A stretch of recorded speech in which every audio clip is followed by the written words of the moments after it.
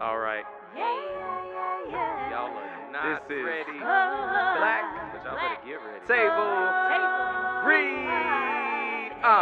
Yeah. Let's go. Black Table Read, we the team to get you focused. We the hottest, we the baddest, we the boldest. Turn up the volume, it's your people, yeah, you know this. Young black artists in the fold, yeah, we own it. Yeah!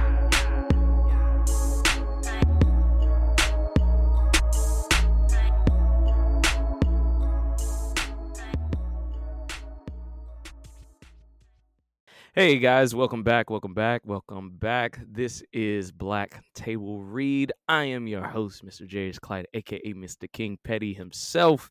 So good to be back. Man, it is good to be back to the table, back recording, back just on the airwaves. This is great. Still shout out to my sis, Miss Lydia Iku.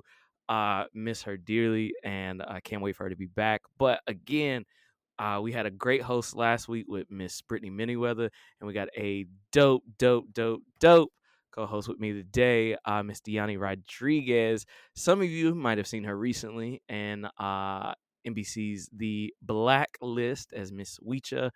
She is a force here in the Atlanta theater community and just is a all-around wonderful person. So she's going to join me today. So y'all give it up for Miss Deani Rodriguez. It's fine. I was just giggling. So I'm not giggling. Well, welcome to the show. Thank you. Oh man. Yeah, I tell you, like when you hopped on, I was like, I'm gonna just be fanboying. I'm gonna just be fanboying. And it's okay.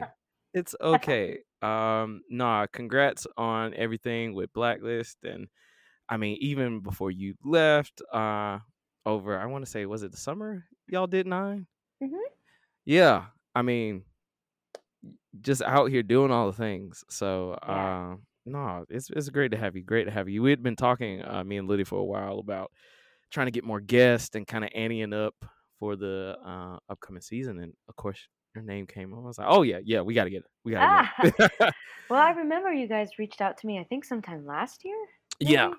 yeah. And it just didn't work out, or I think you two had sort of maybe taken a break, I think. Yeah, we were busy, booked and blessed, all the things. Mhm. But we're gonna have a hopefully when everybody gets back from their respective contracts, we'll get everybody on board for a massive thing that we had started working on. So I'm excited for that conversation. But if you don't know, we always start our podcast off with the Black Top. This is kind of like where we talk about it all things that happened in pop news and politics, all the things, because that's life and we got to cover it. So Deani, I'm gonna start us off. This is something interesting about Sean Penn. If that name sounds familiar, it should. But he was discussing an upcoming movie that he is, I want to say, directing. It's an independent um, film, but it's a film that he's got called Flag Day. And during his interview circuit, he was asked about like the American dream and all these kind of things, and then it kind of like veered into a like weird direction where people were kind of giving him like the eyes because it was like, oh, so he thinks, according to Mr. Sean Penn, that men have now been, uh, what did he say? Let me make sure I'm quoting this right on it. Feminized. He's quoted by saying, he said, "I'm in a club that believes that men in American culture have become wildly feminized. I don't think that being a brute or having insensitivity or disrespect for women is anything to do with masculinity or ever did. But I don't think that in order to be fair to women, we should become them." Oh, that's a lot. That's a lot to dissect. Yeah.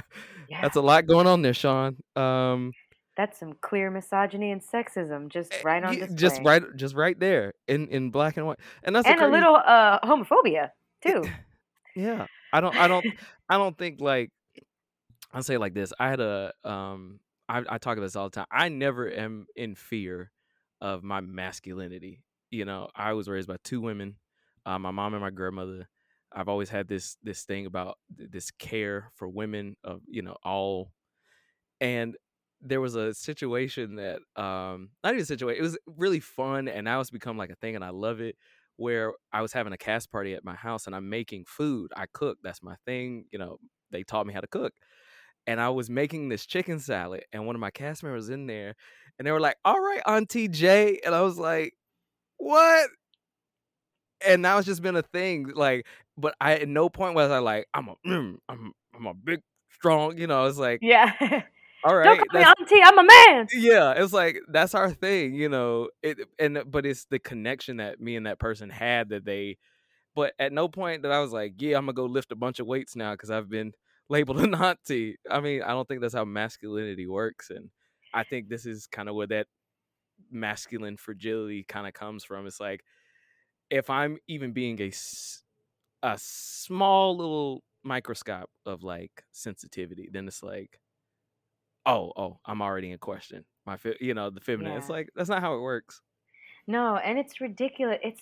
There is just so much to unpack. There are layers upon layers upon layers. Honestly, on top of every like American construct, Hmm. but like the sort of worldview of like masculinity and femininity is just ridiculous Yeah. because like I said, it's it's as if you were considered, if they called you, Auntie Jarius, you would be like, no, I am not a woman because you are calling me auntie. But what you are actually saying is, no, I am not a woman because that word makes me feel inferior somehow, because Yeah. apparently to be likened to a woman is worse. Also, cooking is only a woman's job, and a woman belongs in the kitchen. Like, there's just It's so like many it's just so layers. many layers. Like, who's this? Like, there are some of the fucking, I think most actually of the 5-star chef that are recognized anyway in the States and across the world are men. Yeah. So what are you saying are those men less masculine, quote unquote? It's just ridiculous. Like, I'd like to know what Sean Penn's definition of being feminized is. Is it using your brain before screaming? Is it Yeah. not is it using your words instead of your fists? Is it drinking straight out of a milk carton versus pouring it into a glass? Like, how ridiculous are Yeah. these definitions of masculinity and femininity that Yeah. you're going to be beholden to keep you smaller? Yeah. Because I'm like, I enjoy cooking. I very Yeah. much enjoy cooking. I iron my shirt. I know how to stitch, but not even those things I have ever seen as like being feminine. It was just ways of like Yeah. surviving. Like my grandmother taught me how to cook as a way to when I got on my own, which I am now. I knew how to like take care of myself. I can make, anything from breakfast, desserts, not really my thing, but I can make everything from breakfast to dinner. I can function as a person if I, rip something in my pants. I know how to put it back together. Like Yeah. it's basic things, Sean. It's basic Yeah. things. That's all And it is. that's the thing. It's just, I don't know, not to sound too like frou frou and woo woo, but gender is a construct. Hmm. Gender is just a construct. It is literally what you make up of it in your own brain. Yeah. And I will always say this, it's another function of white supremacy. It's a part of Mm. the white supremacist system. So like, I kind of feel bad for you, Sean Penn, that you are trapped in that, because you're trapped in your own mind, Yeah. because not everyone else thinks that. Sure, a Nope. lot of other Nope. people think that, but I would argue they're also just as trapped.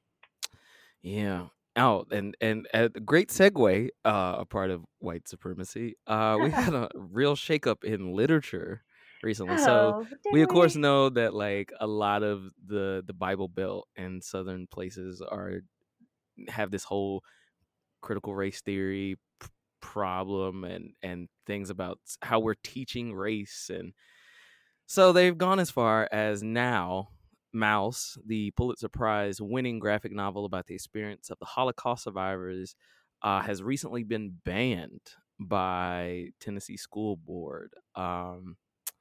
Yeah. What? I remember reading this in high school. Like, I remember like yeah, because it's a series of graphic novels. So, yeah, I remember reading this in high school and like having a better understanding of it. I mean, the illustration, I'm a comic reader anyways, so to have an illustration of something like that is like, okay, I get a better sense of what has happened, what has taken place. But yeah, they have banned it. And I think the board was, what did they say? Trying to find it. Yeah. So the values of the country are understood. There is some rough, objectable language in this book. And knowing that and hearing from many of you and discussing it, 2 or 3 of you came by my office to discuss. So basically, like, they're citing because of its language and like nudity or whatever, they don't feel comfortable having it in the school system. And I honestly think it has nothing to do with that. And of course, most of us with 2 cents of a brain are like, yeah, y'all just don't like that it talks about the Holocaust and makes people look bad. Yeah, yeah. That's it. It's that's all it is. And what's funny, I was trying to find it. I'd read 2 separate stories about it. One that there's a bookstore in Tennessee that was like, okay, well then here's what we'll do. We're going to start a GoFundMe. We're taking donations. We're going to give this book for free to anyone who wants to read it. And their GoFundMe had reached like 119 million, and now they're like having to Wow. take on extra staff just for this part of like the Wow. mouse book giveaway, which I think is fucking gorgeous and beautiful. Yeah. And they're like, any teacher that wants to teach it, come to us, we will give you a copy of this graphic novel for free. So I thought that was fucking gorgeous. Yeah. So like, haha, fuck you, Tennessee School Boards. But also then I saw another story about a woman who went to the school board meeting with a list of other books that had been banned. And it included, and I was trying to find it. I was trying to look it up, but I couldn't find it. But it included things like the Bible. Wow. Which So again, So I we think is banning genius. Jesus now. Okay. But yeah, and I remember there was a quote when I think the school board president or the woman who brought it to the attention of the school board. Again, I'm just loosely putting these threads together, but they were No, like, you good. I think based on this list, you're not taking me very seriously. And they were No, like, yeah, no, because this is stupid. no, it is. It is like literature. I mean, it's a way of escapism for a lot of people, depending on what it is. But it also is meant to be informative. Hence why during the slavery era, slaves were discouraged to read. You read to gain knowledge and therefore expanding your ability to do things. And Yeah. so I would say these kids that graduate from Tennessee, they're gonna be a little less expanded. And I must say, I mean, if they drop by that bookstore, I'm gonna look it up here eventually and Yeah. drop that name because I want people to know about that bookstore. Oh yeah. Oh But yeah. I will also say, like, I don't want to say where's the line because especially like when it comes to matters of equity and people tell me where's the line, and I'm like, you Mhm. let me draw it then. If you don't know where the line is, you just pay attention to me. You follow me. Yeah. So I'm not gonna ask them, like I guess literacy. No, Eh, anti-truth. yeah, They call it what it is. anti-truthers. I would never ask them where's the line because of course they feel like they have the right to make that line, and I'm like, sure, whatever, that's Okay. fine. But I will ask, like, what is the issue? Yeah. Because again, it's like the other thing we were talking about where there's layers upon layers upon layers. Okay, your original issue with CRT Mhm. was that you don't want to teach racism at this early an age. Okay, Mhm. sure. So then let's teach it on the basis of like how white people can help. Well, we don't want to demonize white people. Oh, Mhm. okay, so that's not the issue. So then let's talk about teaching history as it actually is. Well, history as it actually is makes us look bad. So Yeah. let's Yeah. we'll teach that, sure, but let's wait till they're older. Oh, okay. So we're back on the age thing. Okay, so Yeah. that's fine. That's fine. So then what do you say to kids like me, Diani Rodriguez, who is reading at a 10th grade level in 2nd grade? What do you say to people like, so this is wrong and I'm clearly too stupid and underdeveloped to understand what I'm reading, but I'm devouring 700-page novels in the stall at break time when I'm supposed to be napping? Like, Yeah. I understand it. I love it. I'm just as affected by it. It has created what I think is a very well-rounded and well-read human adult. Yeah. So what exactly is the issue besides you are losing control and you're trying to kick and scream in any way possible to gain keep a it. tiny bit of control? Like, is that Is this just the Power temper power tantrum? always wants to stay in power. That's Yeah. always, and the crazy If thing you is, can explain to me your issue, Mhm. then we can talk. But you're continually moving the line. the line. No, but you said something that was interesting. I didn't think about it until just now. But I was introduced to racism at a young age. Uh and so are racist people being taught at a young age, because Yeah. I'll never forget, we were living in Riverdale, Georgia at this point in my life. I had to be no more than like maybe like 6 or 7. I'm at an Mhm. arcade or something like that, and I'm playing the X-Men game, one of my favorite games to play. And I think I was taking too long because I was winning, because I'm good at video games. And this like little white kid comes out of nowhere. It's like, I want to play. I was like, well, I'm playing. Like, let me at least lose. And it's like, fine, nigger. I was like, whoa, what? The What? stakes got so high I so was like, quickly. it's just Wolverine. Like, he's just killing sentinels. And like, it was one of those, like, I had to go talk to my mom after. It was like, so I got called. What does this mean? And she had to explain to me like what it was. So I mean, people are being taught one way or another. So Yeah. I like I said, they just keep moving the line, and it's like, okay, Yeah, it's like honestly, let's talk about what your real issue is. Then we can have a grown-up ass conversation. yeah, But this farce that you're playing out at the expense of your children's educations, at yeah, the expense of the American child's education, and honestly better understanding of his own place or her own place or their own place in history and on in this country as they hmm, know it. It's ridiculous. And like, and it's, we know, I know, many not stupid people know this is overwhelmingly a white person bandwagon, a hmm, white human bandwagon. um so what are you saying, white parents? Number hmm. one, that black and brown parents don't exist? Is that what you're saying? Are you saying also that not only do black and brown parents not exist, but they obviously, if they do exist, don't know how to parent? Mm, But also, what are you saying to those little 5 and 6 and 7 year old black and brown children who do fucking understand racism mhm.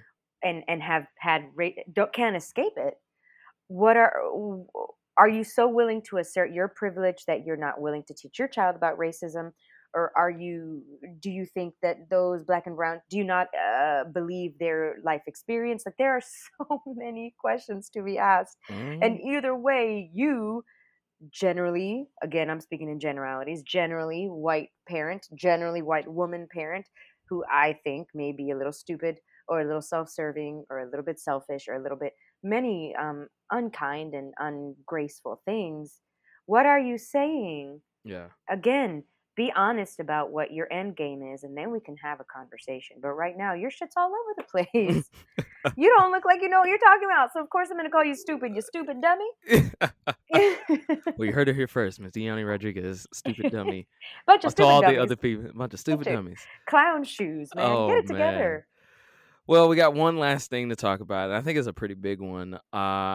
We got a new judge we got to find for the Yeah, Supreme Court. yeah, Justice Breyer is retiring. He's one of the more, I guess, quote unquote, like liberal judges. Yes, yeah, yeah. yeah. And so now Biden, they had a press conference the other day. I watched a little bit of it, but has is backing his presidential run promise to nominate a woman of color, a black A woman, black woman, a not a woman of black woman, color. not even a woman Yeah. of color, a black woman. Hmm. And he has a short list of people that he's looking at, and I mean, like we talked about this before we started recording, but there's like 6 conservative judges right now, and I personally, I'm like, the odds still look like really slanted based off of that. Yeah. Um, I personally like the justice system. Say words. The justice system as a black man is very scary. Yeah. I still get panic attacks if a cop is behind me Of and I'm course. doing everything fine. I got pulled over back in October. I was in Sarasota, Florida. I was working, and I knew left side of my headlight was faulty. I needed to get the wire in. I just hadn't had time to do it.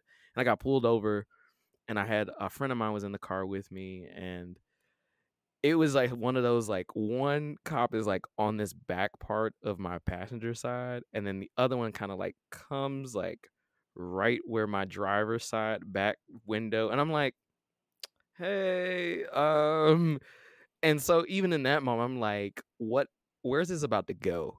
What is happening? And so even with judges as this high of court, it's like, what things are going to happen, on a scale that's much grander. I mean, you got people trying to overturn Roe versus Wade, and I mean, just all these different things popping up. It's like, what's going to happen to what we know now is already a very fragile United States and fractured and divided? What happens when certain things need to be put up to them? How is it going to reflect and then have repercussions as we go forward? I think is what I'm questioning. Like, I'm excited for the change of guard, as you will, but I'm also still kind of like, this gives Yeah, me heart palpitations. yeah, because the court stays in place. The court, you're nominated to the Supreme Court, and you are a judge in perpetuity. Until you die or until you retire, Yeah, which is fucking ridiculous. We need to do something about our yeah, goddamn we need about the term settings. judicial branch of government. Yeah. But there is a lot of stuff to unpack about that too, though, because again, if a not a progressive, please, Joe Biden is not a progressive. Mm, He's barely a Democrat. sounds He's right. a bit of a big pussy, actually. I'm sorry, Mr. Biden, President Biden. I didn't want to vote for you. I will be real honest, and I only voted for you after you were primaried. But It's the lesser of two evils. yeah, but that's neither here nor there. The lesser, he's proving to have been simply a lowercase evil of two evils, and one of them being uppercase. Because what have you fucking done? What Yeah. have you fucking done?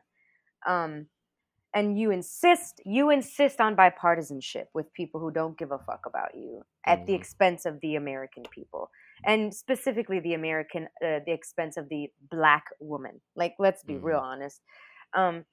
But there's so much to unpack, because even if the most progressive, like, she's had 70 abortions, and she doesn't believe in a god, and she is a flower child, and she doesn't even consider herself a she's a they them, like the Mhm. most liberal, the most progressive female, maybe identifying black judge, but race is also a construct, judge is appointed to the Supreme Court. It wouldn't matter, because Joe Biden refuses to expand the Supreme Court, so it's still overwhelmingly conservative.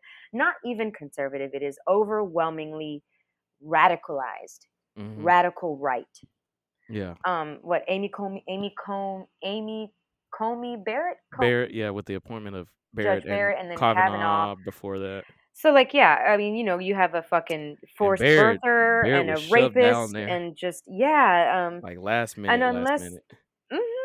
unless, not to mention in Justice, oh, I can't remember the other white male who's the same. Whatever, Yeah. they're all the same unless they're not. But Yeah. but it's not going to change, right? Yeah. Even if the most radicalized, all the way to the left, judge is appointed. But not only that, we could, as the American electorate, try and take things into our control on the more local side of things, because local judges have so much more power than the Supreme Court has on any case's trip up the ladder, right? Mhm. But we're so focused on this, and this is quite frankly a lost cause. Yeah. No one with the power is willing to do anything to change this right now, right? So we need to assert our power on the lower election scale, on the local scale. We need to start getting out there. We need to start, number one, becoming attorneys. And then number two, we need to start becoming appointed to judges. There are Yeah. so many things we need to do, including changing legislation on the local level Yeah. for the judicial arm. There's just so much. There's so much to Well, unpack. Deanna, I don't know if it's if I can go back and do more school to be an attorney, but I can at least do my part on the Ah, on yeah. some level. But yeah, it's so many things. But all right, y'all. Well, that was the Blacktop. So many things, so many things. But we will be right back. We're gonna take a little break, pay some bills, and then we'll be back in time for the table read. Y'all keep it locked.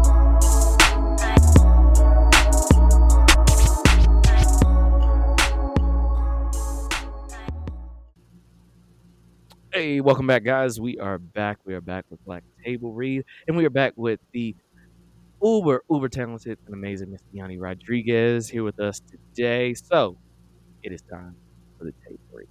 All right, I don't know about y'all, and Yanni, we've talked about it online a lot, but Encanto, Encanto, Oh, sorry, I wasn't ready. Encanto. I mean, this movie has taken the world by storm. Lin Manuel Miranda does it again. You know, it's really something. I need to watch it again. I've missed some things. I've seen some things, and I just need to. I'm pretty sure I play. We don't talk about Bruno at least three. It's gone down. It's at least three times in a day while I'm in my car. So we're getting better. I finally don't hear it in my sleep, which is great. Uh, You know what's funny? Mine was never Bruno. I mean, I like it fine, don't get me wrong, but uh, mine was always Surface Pressure. that one Surface actually has now Pressure. surpassed Oh. on the charts. It's actually surpassed Bruno now.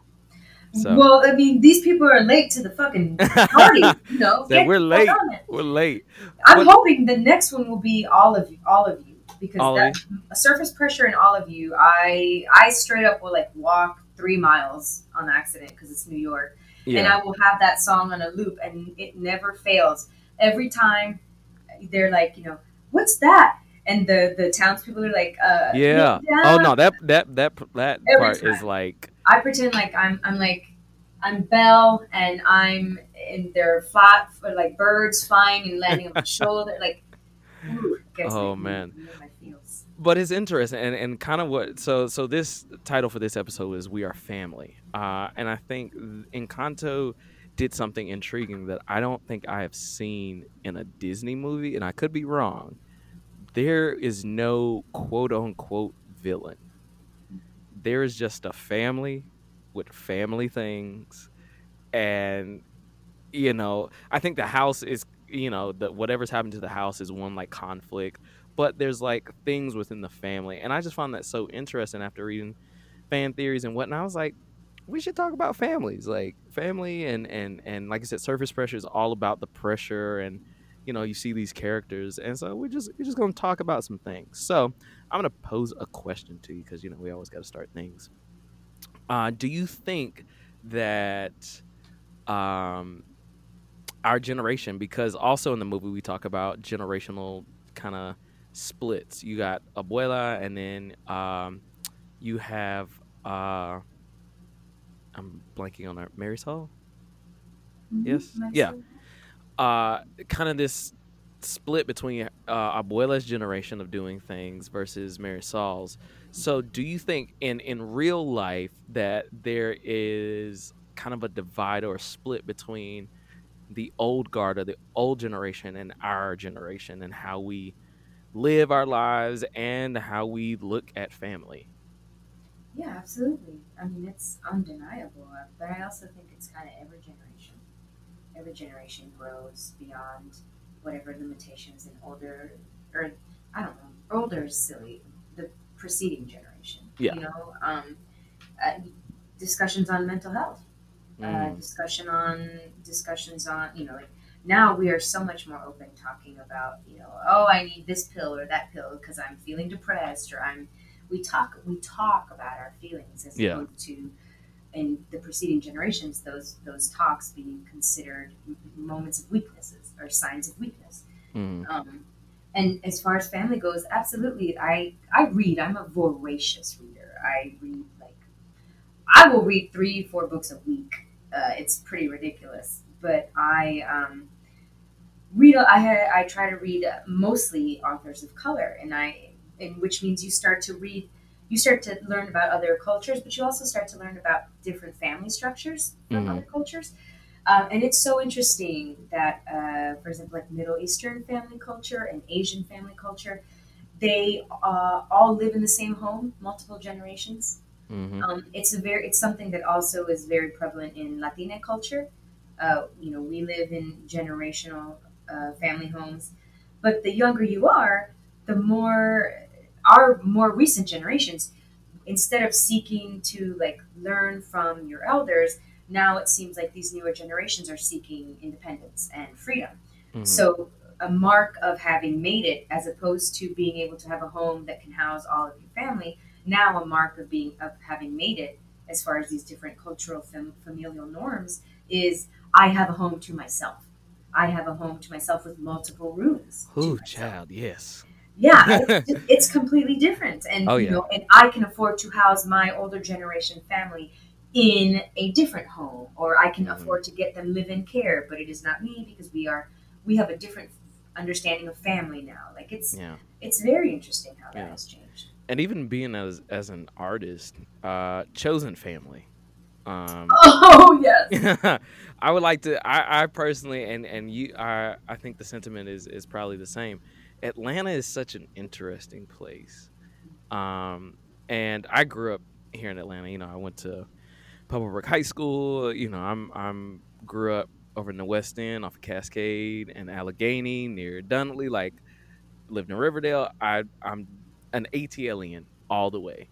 Um, and when I was getting done with my master's, you know, my master's is in vocal performance, and I was doing opera and that kind of stuff, and I hadn't really ventured into the theater realm of things. But then when I got into it, it was just like, oh my, there's so many people. But then I gravitated to like my chosen people, or they gravitated to me or whatever. But now it's like I have these pockets of people that I, you know, call on for this, or you know, put me on for this, and it's just great. Like it's a chosen family. I still have, you know, most of my family bloodline is blood related is here, and you know, my mom and my grandmother and my stepdad live together and all this kind of stuff. And then it was like when I got my place by myself, I was like, all right, this is great.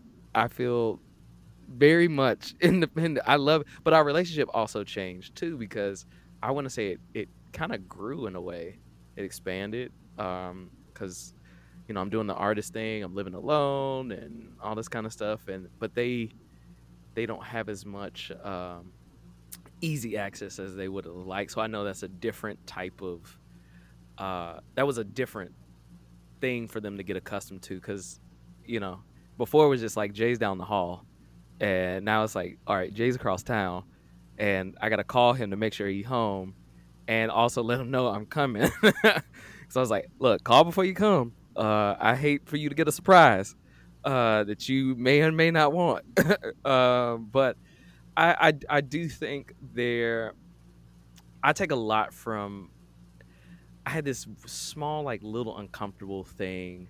I was telling a friend about this yesterday, where I had to explain the concept of pronouns Oh to boy. black Christian church people, and it was just very much just like, oh, it's okay, all right. And then all of a sudden, next one, I don't know, it's like 30 minutes, and I've been talking about what it means to be an ally. And I was just like, what's happening here? Why y'all can't learn this?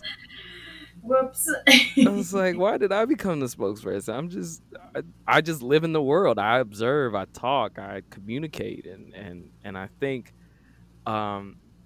even in terms of that, you know, just like that chosen family. I know a lot of times, like most, we wish we could change our families depending on our circumstances. I know for me, I actually just had this conversation with my therapist today, um, trying to figure out my way through my, you know, like my father's side of that family, and how to navigate that, because I'm so different from them. And but I'm like, but I feel the pressure of trying to, kind of like Mary Saul, trying to prove my worth to them, and so I gravitated. If anybody's character in that movie, I think I gravitated to Marisol. It's like, but I'm also special. I may not be doing X, Y, and Z, but I'm pretty dope. I like to think so. Yeah, I don't know. It's funny. I push back a little bit on the notion that the movie doesn't have. Oh, can you hear me? Yeah, I get you. Oh, I just saw you being like, what's um. No, sorry. I like was clearing my nose. Oh, Yeah, it's like I don't want her to hear this. I was like, Jarius, do I need to send help? What's No, up? no, you're good. I push back a little bit on the notion that Encanto doesn't have a villain because maybe it doesn't have an archetypal villain, like a Disney style villain. Yeah. But it definitely has an antagonist in the grandmother. Yeah. She's the one that motivates the precipitating action, Mhm. because it's not the house. Like the house is cracking, sure, Mhm. but the house itself is telling you it's because of this pressure that the grandmother is putting on you. So sure, not a villain, but like I think it also speaks to, again, dynamics of the modern family versus dynamics of the stereotypically traditional family. Yeah. I'm in the process of reading a book right now. Not All the Light We Cannot See. No, that's another book. I can't remember the name of this book. But it's a good book, and it takes place in Japan. Mhm. And the woman talks about, and this is not just in family culture. This is in Japanese culture. Like it's not a caste system. It's not like in India, but it's like a system of reverence. And the older you are, the more reverence you are owed, right? So the author was talking about how she was like, oh, I was in such a hurry, I boarded the elevator before my betters.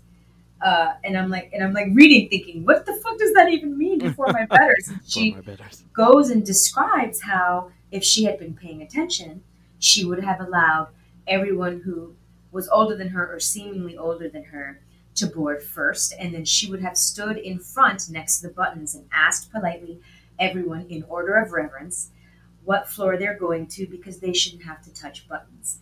They should be allowed first onto the elevator, and they should board first closest to the doors, and then less reverence closer to the back, so that they can be first on the elevator and first off of the elevator. Wow. Because that's how you honor your betters. Same with family, same with whether they live with you or whether your sign of independence now, because in the modern family, is buying your own home and taking care of yourself. But it's Encanto reminded me a lot of that, because I think that Marisol is sort of like the perfect blend. Gladly and gleefully lives with her family, feels inferior because her family only values one specific kind of, we can call it, job. And like, if you're in the theater or if you're in any sort of arts, unless you have like great, super awesome, super supportive parents, they're gonna, any version of, not understand your career choices and demonize and think you're bad and think you're less than because of your career choices. Like, it spans this whole spectrum. But she's the perfect between, because she loves living with her family, but she hates living in the room where she basically has to help raise the youngers. She loves and values all these families' beautiful treasures, but she feels lesser than because she doesn't have what she thinks is plainly out there gift. Like, there's so many beautiful things to discover and to learn about modern family versus like a traditional family. It's such a good movie. Everyone But and in view of family, this is an animated family, but I feel like, and even for me, the concept of family, or this view of family, has kind of been, we've seen the progression of it over television and film for years. We started out with like the Brady Bunches, and what's that? Not the. I was going to say the Partridge Family. Or is it the Partridge Family? I'm trying to think. Partridge Family, All in the Family. Like you see the progression, and then we got to a point where like back in 2000, whenever that is, Modern Family came out, and we saw a completely new type of family. And so for me, what is, if we were ever looking, what gives us the best view of what family should be? Like, where can we find that type of view? Me personally, I think it's what you make it. Um, I didn't, like I said, I was raised by my grandmother and my mother. My dad wasn't really around.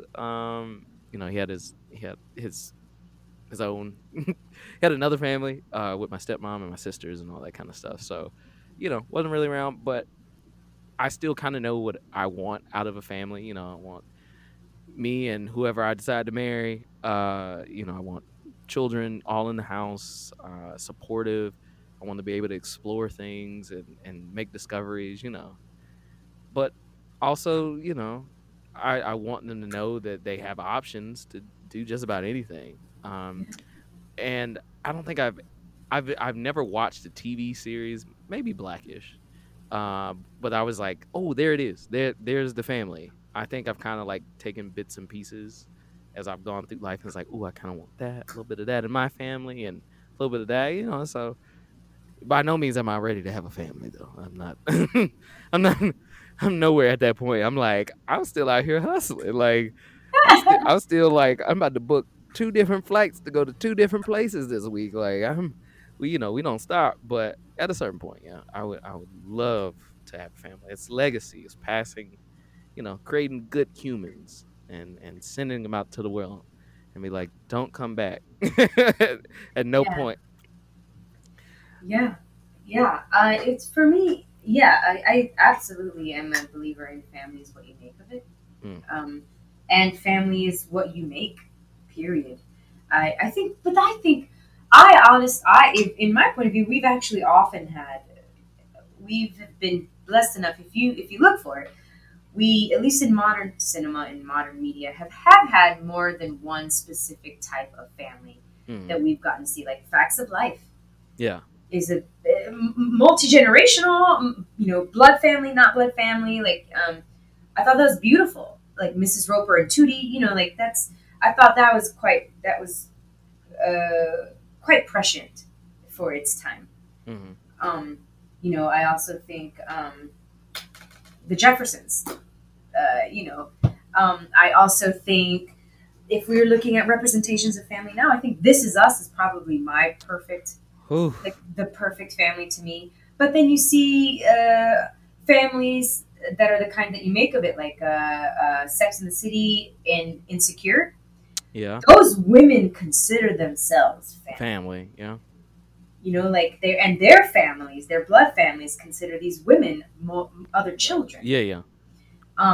And even Euphoria. I fucking love Euphoria because that is a dysfunctional, functional family. Like, Yeah. you're watching a single mom deal with a mother on drugs. You're watching a single father deal with a transsexual daughter. Like, Yeah. I think these representations of family that we are lucky enough to see now, In real time. Are- Yeah. are extraordinary. We're living in such a great, yet still overwhelmingly white Yes. time for media right now. No, it is great. It is great. Like I said, to expand. I'm very much a person. I want to expand. I don't want to ever feel comfortable enough in my artistry or in my view of the world to be like, all right, I'm good. I'm good Yeah. learning. I'm done learning. I'm gonna go like be a hermit now and just everything I know is facts now. Yeah. But no, it's I remember having a conversation with one of my chosen family, one of my fraternity brothers, Amon. Amon is Indian, and we were having this. We've always said like when I got into the brotherhood, it's the black and the brown. That was kind of our thing, And even so, we were having a conversation. I don't know if it was about religion, but it was one of those deep conversations where we're trading our upbringing and ideology. And he's telling me about the Hindu culture. I'm telling him about black culture, and and everything, and we're just like, okay. So there's some familiar ground amongst us, um, which is always weird to me about just how people view other races in general. It's like we all at a certain point have very familial ground. Like pretty we're not too far degrees apart from each other. Like we all have similar struggles, similar triumphs and things like that. So why do we treat each other so differently? you know. Yeah, yeah. It's funny because when I was listening to all these shows, I didn't even list my two favorite of all time representations of family in media. Period. And funny enough, both horrifically problematic. Now, my favorite show of all time is Roseanne, which is whoops, real problems. But Yeah. that was a show. That was the first time I remember ever having seen like real shithead kids, Yeah. shithead, disrespectful, like awful, and like two parents just trying to figure out how the fuck to talk to these raging lunatic of Yeah. children. Um, and the Cosby Show. It was Yeah. the Well, same, both of them horribly problematic now. But and then Cosby Show shifting into a different world where I was also taught how to make my own family. Like, yeah. it was those two shows are probably two of my favorite shows of all time. I can quote them. I've watched the entire run of every season of each show multiple times. And it's funny that even though we've oftentimes been given such flawed yet beautiful representations of family, we still insist on assuming we're the only ones that do something some way, or we're the ones that do something the best way, and we must judge how other people do things. It's crazy. It's crazy. Yeah. We should know better. We've been taught better. Well, I'll tell you like this: just because you taught, don't mean you don't automatically do it. I know I was a terrible child at that. I was taught very well and still had my troubles. Yeah, look, I agree. I'm pretty sure I was in the principal's office or somebody's office quite a lot. So, but now look at me. Look at me. I'm just I'm a an model upstanding citizen. Look like I'm a model citizen. But speaking of pressures, we talked about surface pressure being, kind of your favorite now. Um, that's a big thing. That was a big thing for me to identify with, in terms of these unspoken or spoken pressures that are put on us by family. I know a lot of friends, talk about, my parents want me to be a doctor or a dentist or something, or they're pressuring me on when I'm gonna have kids or when I'm gonna get married. It's like, oh God, yeah, I have heard one and or all of these at one point or another, and it's like, why? Why do we? Why? What's up with the pressure? And I think it's a trickle down effect from that generation's previous generation. Depending on where they lie, that was put on them, and now they're putting it on you. And I think the same thing kind of happened in Encanto. It's like Abuela is coming from this part, and having to keep things, like she said, keep the miracle going and all this. She's now putting pressure on. All right, I did my part. I got us here. I need y'all to keep it going. But it doesn't really serve anybody at a certain point because, like anything, if you apply a right amount of pressure, it will break. It will Yeah. break. So I'm like, I know me personally, I've had my breaking points with like expectations, as it relates to,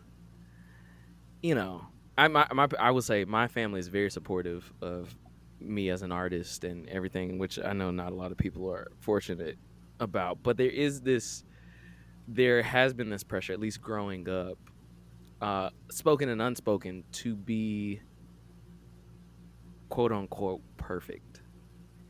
My mom being a single mom, I've always, had to be certain, right, of, assertive in my studies and that kind of stuff. And then I got to a point where it was like, all right, I just kind of got to keep it going, like never really easing up on the gas. My grandmother still kind of works, but my grandma has worked well into her 80s, so that then like gives me not much license to ever ease up. So everybody makes this joke or makes this comment. I'm trying to get like Jerry is like, Jerry, stay out here working. It's like, I don't know. I wouldn't say it like that. There's You're like, you don't understand the pressure that Jerry inflicts upon himself. That's the reason why it's called Yeah. the hustle, and he never sleeps. You know, but this that's isn't true. healthy. Yeah. I was like, I had a whole anxiety attack, which they're becoming much fewer thanks to therapy. Go to therapy, people. But yeah, I had this anxiety because I'm looking at my schedule. I'm like, all right, I got these recordings that I gotta get done. I gotta go over here and make this graphic. Oh dang, I gotta make 2 graphics. Okay, then I gotta go over here and practice these songs. And all right, I gotta look over this script. It's like my brain literally just saw deadline, and my anxiety's just going up and up to the point where like I'm weeping. I'm like literally weeping because I'm just tired. I'm frustrated. Like I was like, this is a lot, but it's all stems back to this unspoken thing of I need you to be like perfect. I need you to be a hustler. I need you to keep grinding and whatnot. I'm like, all right, but you know, it is what it is. But I've gotten better at it. But I think I think there are various in various cultures. I think I've noticed this, especially friends who come from more of like an African or Caribbean background. The pressure to pick the perfect job financially versus something that fulfills you. And I couldn't imagine what that's like. I Yeah, really couldn't. I feel like it's kind of what's happening in Encanto. It's like Mhm.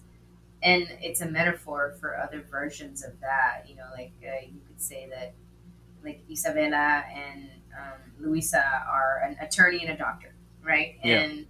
And Marisol she's a poet. You know, like, Yeah. She's the um, writer in the family. she's the writer. So yeah, it's a real, I don't know, it's a real struggle, and it's again because everything comes down to race and white supremacist structures. It's that same thing of we erroneously sometimes, and can't help it, of course, but equate happiness with money and accolades as opposed to genuine happiness. And I feel like sometimes parents do that to their children because I think maybe I don't have children, but I assume that when you put something out into the world, you want it to be the happiest and best it can be. Yeah. And if it's not measuring up to what your standard of happy is, then you maybe feel less than, or you feel like you have let this entity down, or you feel like you haven't done enough to set this entity up for success, or I mean, it's a vicious cycle, I think. Yeah. One thing I found with the previous generation is if they don't understand something, it gets demonized or it gets called crazy, which is a Or it's trigger just word wrong. for me.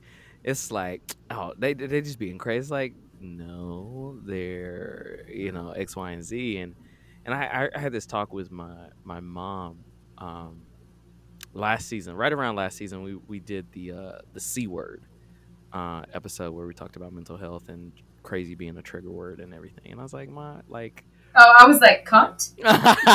not that C word. But I told her, I said, there are times, and I don't think you mean it maliciously, that you say this word without really realizing like what you may be saying or what you may be indicating. I said, I just want you to kind of monitor. Even go listen to the episode. I sent her the link to go listen to it. I was like, even go listen to it just so you understand where I'm coming from. So you don't just think I'm just like telling you, hey, don't do this or else. It's like I'm really coming at from a way of like explaining to you that everything, just because you don't understand it, doesn't necessarily mean it's crazy. It's just different. It's different. Like I'm different. I'm very different than maybe you thought I would have turned out to be. I'm not a doctor or a lawyer or engineer that we thought I was going to be, but I'm happy. I'm good. So I do think these pressures, but then there's the pressures that we put on ourselves too. Now that I think about it, there's pressure to, I know in the arts, I feel a lot of pressure, or at least I put a lot of pressure on myself to um to up what I just did. Yeah. So like I'm about to go do to ragtime in Minnesota playing Coal House. How do I up that? I'm already putting pressure on myself for the rest of the year. One, to be booked for the rest of the year, but also how do I up that? Like Yeah. I got a dream role. All right, what's next? What are we doing? Are we, and then it becomes that, am I good enough like to even get something bigger? Like, so it's this like this cycle of pressure, and then at a certain point you just like the timer's on, like, all right, we're gonna have a breakdown in 2 weeks. Just giving you a notice. And which, kind of going back to Encanto, we see it with the house. Like at a certain point, the foundation on whatever any of this is built on at a certain point is going to start to crack, and then you're just kind of left with what remains to be something not foundationally good anymore. Yeah. And then it's like, all right, where do we go from here? Yeah. Yeah. Yes, I agree. What was another thing? I had all these questions, and we've hit so many of them. Oh, sorry. No. You're good. You're good. I guess one thing I've wondered, and we see this kind of towards the end of Encanto with this resolution, this kind of acceptance of progressive. Yes, is that? I guess we could say it's kind of progressive. Yes, maybe so. Encanto is progressive? Oh, yeah. No, I'm the ending where they build a new house, and I feel like Abuela has a newfound understanding of her family and who they are, Sure, and yeah. and everything. Looking at the real world as it relates to just family and people in general, kind of going back to the difference between generations. Do you think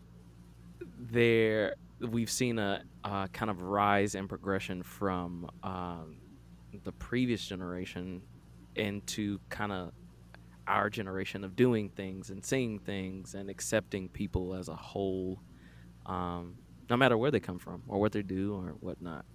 Do you mean like progressivism? Like, yeah, I guess in a sense, yeah. okay, Yeah. yeah. The gave it away. I know. Boy, oh boy. I mean, I would love to think yes, but again, I think the fact that I think it's a really good question actually, because I was going to say, you see things like a Tennessee school board removing a book from its libraries and Yeah. from its curriculum, and it's a progressive book, and you think, no, Charius, no, we're going to die a slow, miserable, conservative death. Yes.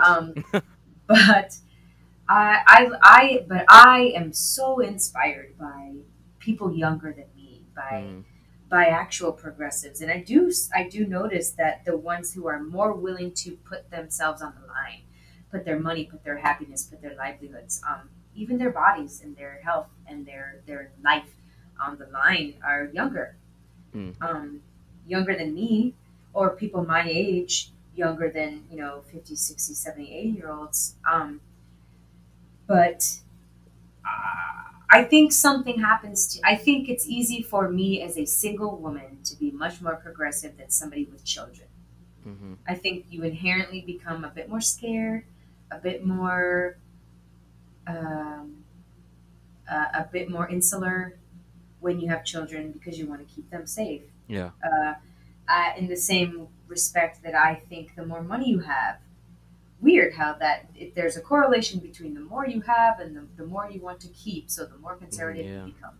Yeah. I don't know if younger generations are becoming more progressive. I hope they are. I am seeing the most progressive people that I'm seeing are younger people. Mm-hmm. But I think it's not just a generational thing. I think it's a means thing. I think it's a if you procreated thing. I think a lot of things contribute to your politics and your view of the world. Mm-hmm. Okay. All right. I think we can take that answer. We'll take it. Everyone, see Encanto though. Yes. I think I have one final thing. We got to talk about Bruno. And why Oh, Bruno was not talked about. I think that is a big part. I know, especially in Black culture. Um, Growing up, it's like keep everything kind of like hidden and not talked about. And is like, what in the world? And then you get older and you uncover all these things. Like, I I have either been lied to or somebody didn't tell me whole truths. So either way, it's bad. Um, but it's like, why keep those things like hidden? Why not discuss the things? Because as we can see in the movie, it becomes more like detrimental. It breaks more than it like keeps safe. And sometimes the truth isn't necessarily as bad as it's being made out to be. Um, like the movie basically just showed two possible outcomes, and that's it. That was the truth.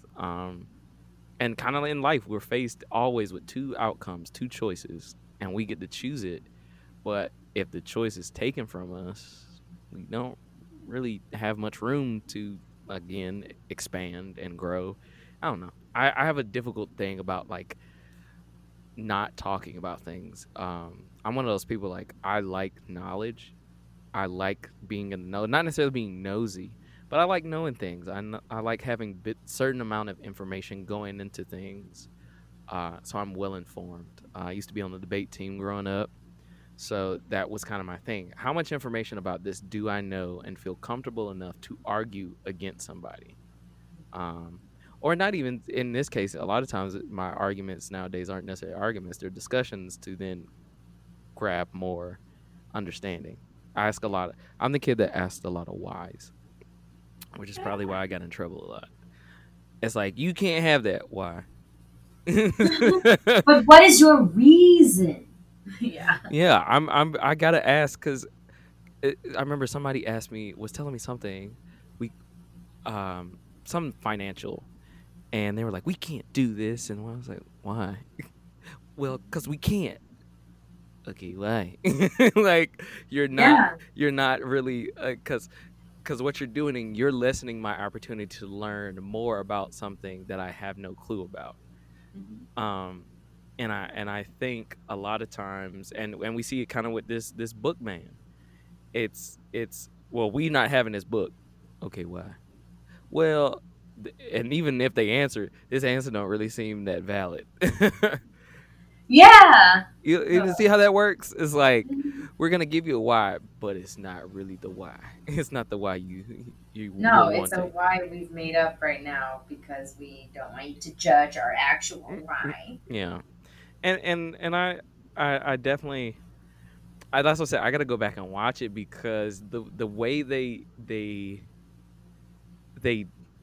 in a sense demonize Bruno is like Bruno is just out here being a menace. Like That's crazy. What's funny is that even in the song, you're it, like, why don't we? So what's the issue? right? Literally, he told me my fish would die the next day, dead. Dead. He told you. He said it was coming. He just informed you. He told you you'd lose your hair. Now look at my head. Oh, you mean you lost your hair? Like, is this a Bruno issue or is this a you shouldn't ask questions you don't want the answers to issue? Or not prepared for the answer. Yeah, like I don't understand. It doesn't even like they. I like the correlation they made between Yeah. Bruno having like mental health issues and we don't talk about mental health issues. But I Yeah. think what accidentally ended up happening is that Bruno is sort of the physical manifestation of we aren't ready to face these difficult truths. Yeah. Yeah. It's not really mental health. It's more I don't want to know that I'm going to grow old. I don't want to know that I am unlovable until I work on myself. I Yeah. don't want to know that that I am infallible. I don't want to We know love that I'm not going being to live forever. blissfully ignorant Hmm. sometimes. But Yeah. but even this is something that I also noticed, and we're not talking about Bruno, is shape shifting nephew. I can't think of his name. I don't remember his name either. His depiction of Bruno, which leads me to believe that people were talking about Bruno, but just not in the way of like good things. Because this man said 7-foot frame, wraps along his back. When he calls like this whole demonized way, I was like, first off, Bruno don't look 7 feet, nothing. Like Mhm. he probably 5'6", 5'7" on a good day, you know. Mhm. But it's also this thing of what's being talked about in households and in groups and that kind of thing, and how are we trading information or disinformation. That's a big thing in our society right now, which I never thought we would get to a place where disinformation Where the truth isn't the truth. right. I was like, you really gonna try to convince me that I'm not rocking a burgundy hoodie right now? You gonna try to convince me it's green? It's clearly burgundy. What's happening here? Yeah. And Yeah. but that's the thing though, like we see these elements of almost like real world implications in Encanto. Like I said, you know, you got disinformation amongst family members or amongst a community that then affects the viewpoint of someone else. I saw this. I want to say in college, and I think it's just gotten worse. It's like the liberal agenda. Mhm. All through guys like, and I went to Alabama, so I'm like, Yeah, University of Alabama Rotite. yeah. So it's like, Also a Rotiter. oh, come through, love it.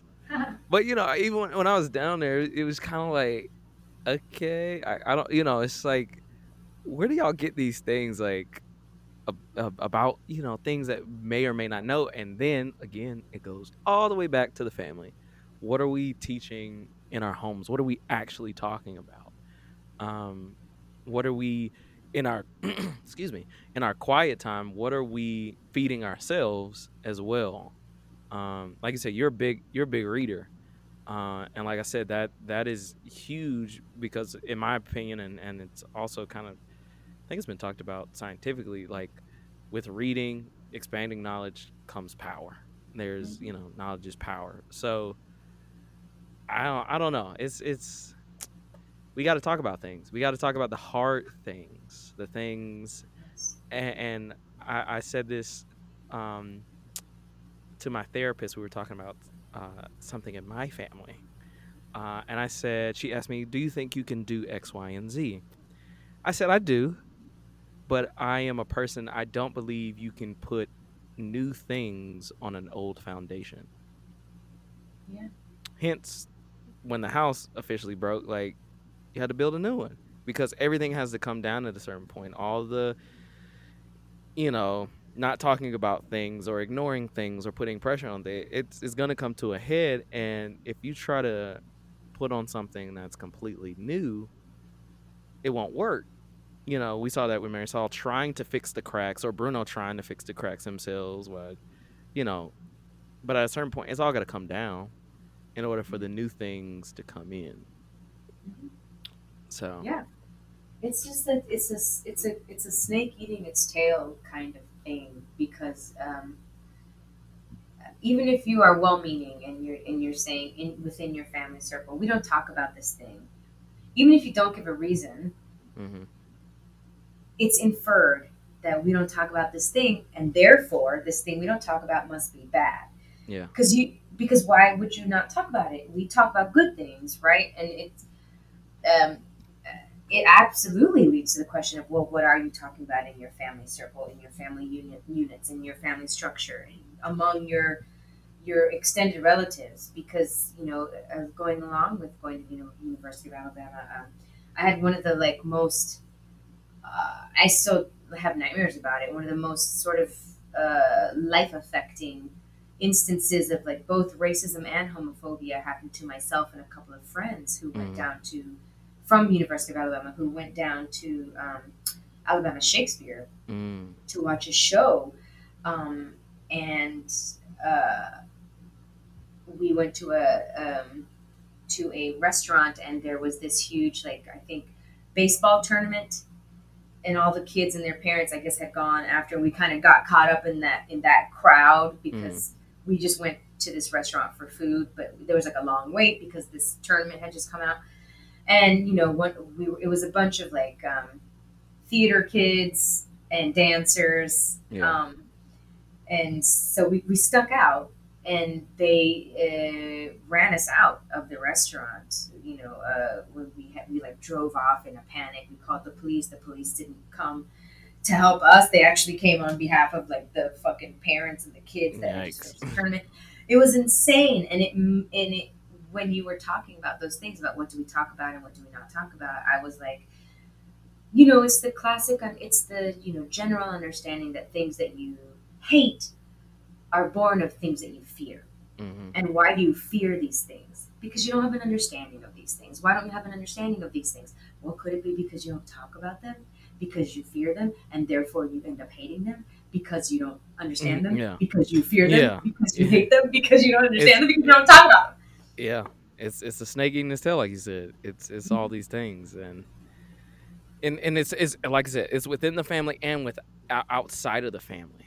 But I like to think that conversations like this and just openly having conversations in general help to progress the notion of it's okay to talk about these things and not to fear them. That's why I like going into certain spaces as a fully realized black man and being like, yeah, I'm here. I wear a hoodie. I listen to all types of music. Because I think it was one thing that I had an interaction with was like, I'm not the typical black guy. I had that a lot Oh, growing up. God. Yeah, I had a lot of that That's growing up. gross. What the fuck does that even mean? I still to this day don't know. I think I'm, it was like, Because then you're like, okay, then what is the typical black guy? and then huh? it goes, well, they, I was like, I want you to, but I want you to say it. I want you to Yeah. just, Tell me what stupidity is running through you. but I like to think that people are the right people are changing their minds about different things and growing in their own knowledge and asking questions, which I think is a big thing. I had a castmate of mine recently who was saying a joke, and it didn't clock anything to me. I'm at a certain point when I'm locked into a show in rehearsal, I just kind of black out and just I'm doing the things. And they said a joke, and in the moment I laughed my ass off. I was like, ah, and then they text me later on that evening. I was like, hey, is that okay? Like, because I'm the only black male performer in this show. Male wise, there's like 2 girls, but I'm the only black male in the show. How many people in the cast? I think it's like 12 of us. There's a black That's disgusting. there's a black male dancer. I'm the only black male singer, and then there are 2 black female singers. And so I'm sorry that you have to fucking hold up that mantle, by the way, but please keep it is like that sometimes. But she asked me, basically the joke was that she was making at the time was like tall, dark, and handsome was the joke.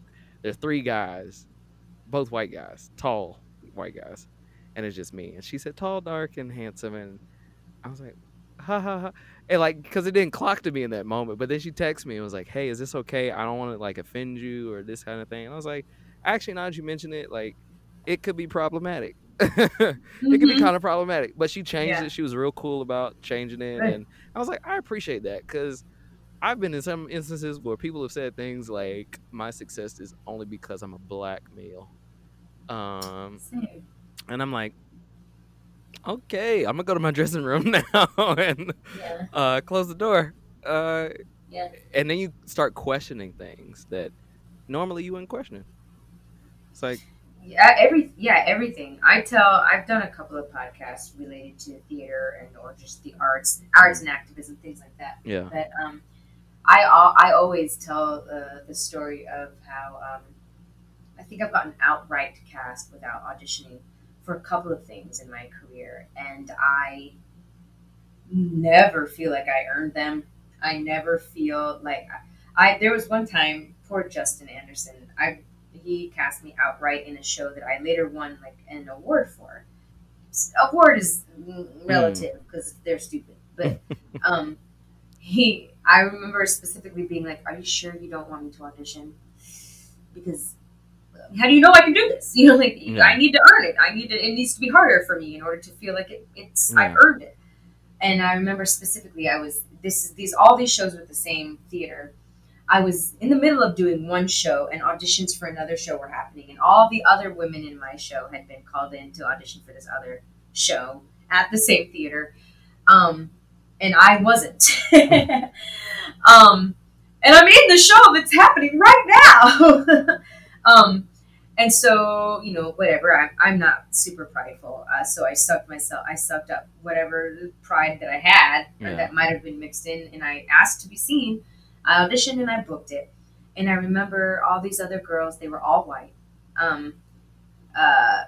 had gotten to rehearsal or to the show that we were all in, at that time Mhm. together. They got to the backstage before me, and they were all in one dressing room talking. And I got to my dressing room, and I heard a little bit of what they were talking about in a different dressing room.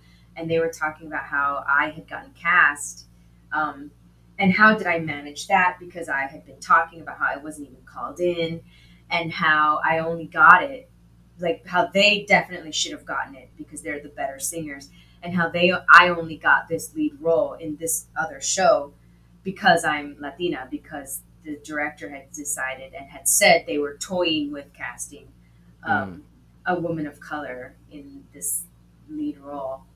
And it has stayed with me forever. And funny enough, and I think I've talked to Justin about this before, and I use his name, but in the show that I booked with him that I won that award for, he cast me out, right? And I remember one of the first things he said at that first table read was that he knew from the beginning that he wanted he knew that he wanted a woman of color for this role. And immediately I felt small, I felt unworthy. I was like, so I didn't get this based on merit. I got this because I filled a quota, and I'm like, joke's on you! I passed for white. But even then, like, that's going towards color. We're all Yes. Latina are all different colors, and that's colorism. But like, I absolutely know how you feel, and I still deal with that. Wicha is a Latina. She's not just a regular human with a regular human woman with regular human woman problems. She's specifically a Latina. Yeah. So and most of the roles that I have booked on TV and film have been specifically Latina roles. I'm lucky because I've also gotten my fair share of just a human role. Yeah. But it lives with me. I don't know that I will ever not feel that way. I will never assume I'm booking something because of my talent and because of my ability. Well, I'll tell you like this: as a fan, as a Deani stand, and a Wicha stand, you doing it? You doing the damn thing? You doing the damn thing? Like I said, I'm a diehard Blacklist fan. So watching you when I can catch the episodes on demand, I'm like, I know her. I know her.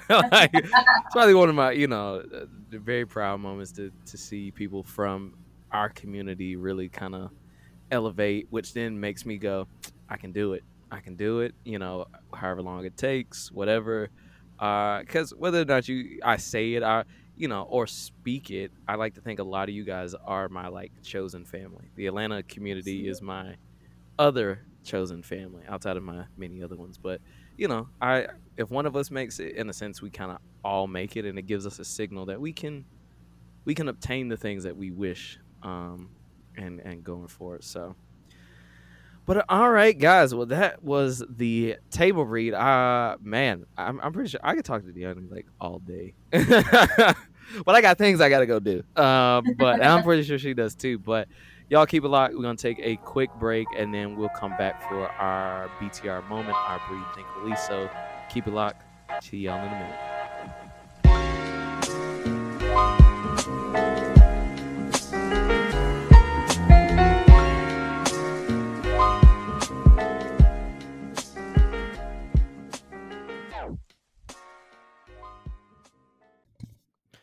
Welcome back, guys. Welcome back. Welcome back. Thank you so much for tuning in to today's episode.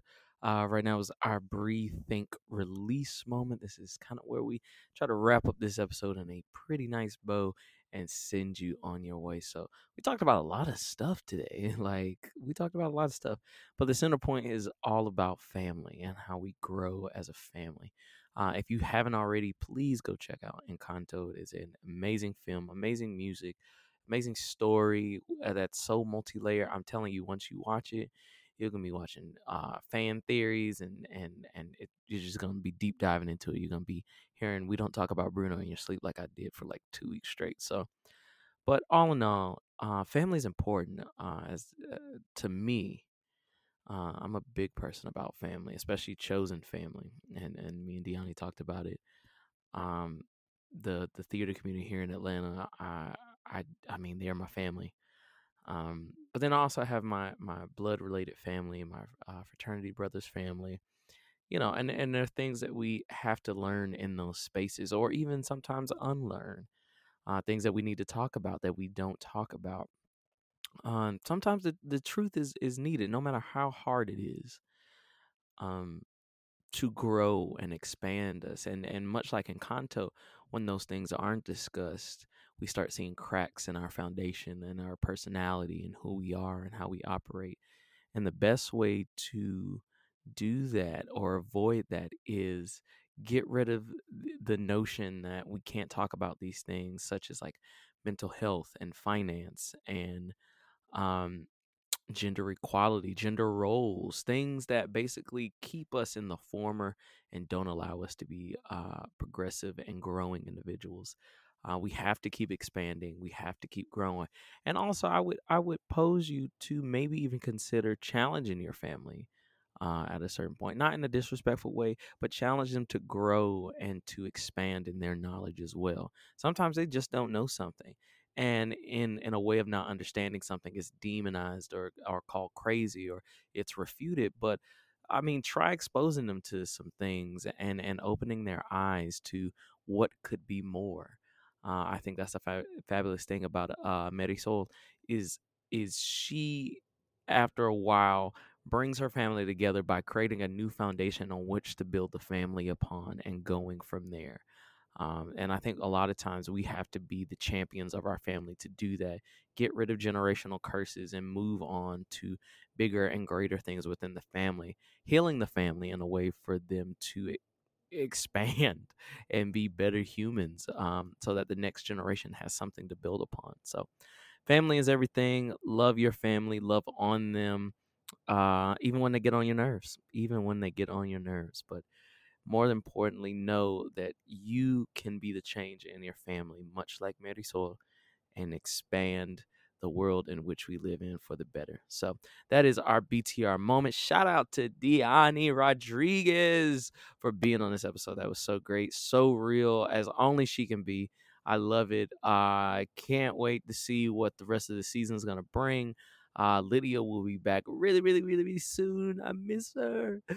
But I'm so excited to have her back real soon. So if you haven't already, please go check out season 1, season 2, and this current season, season 3 on all major streaming platforms. Also, if you haven't already, which you should be, go follow us on social media platforms at Black Table Read. And if you just so happen want to make a comment or want us to cover something at some point, shoot us an email at blacktableread@gmail.com. This is your boy, Mr. Jarius Clyde, aka Mr. King Petty himself. We'll see y'all next time. Take it easy. Peace.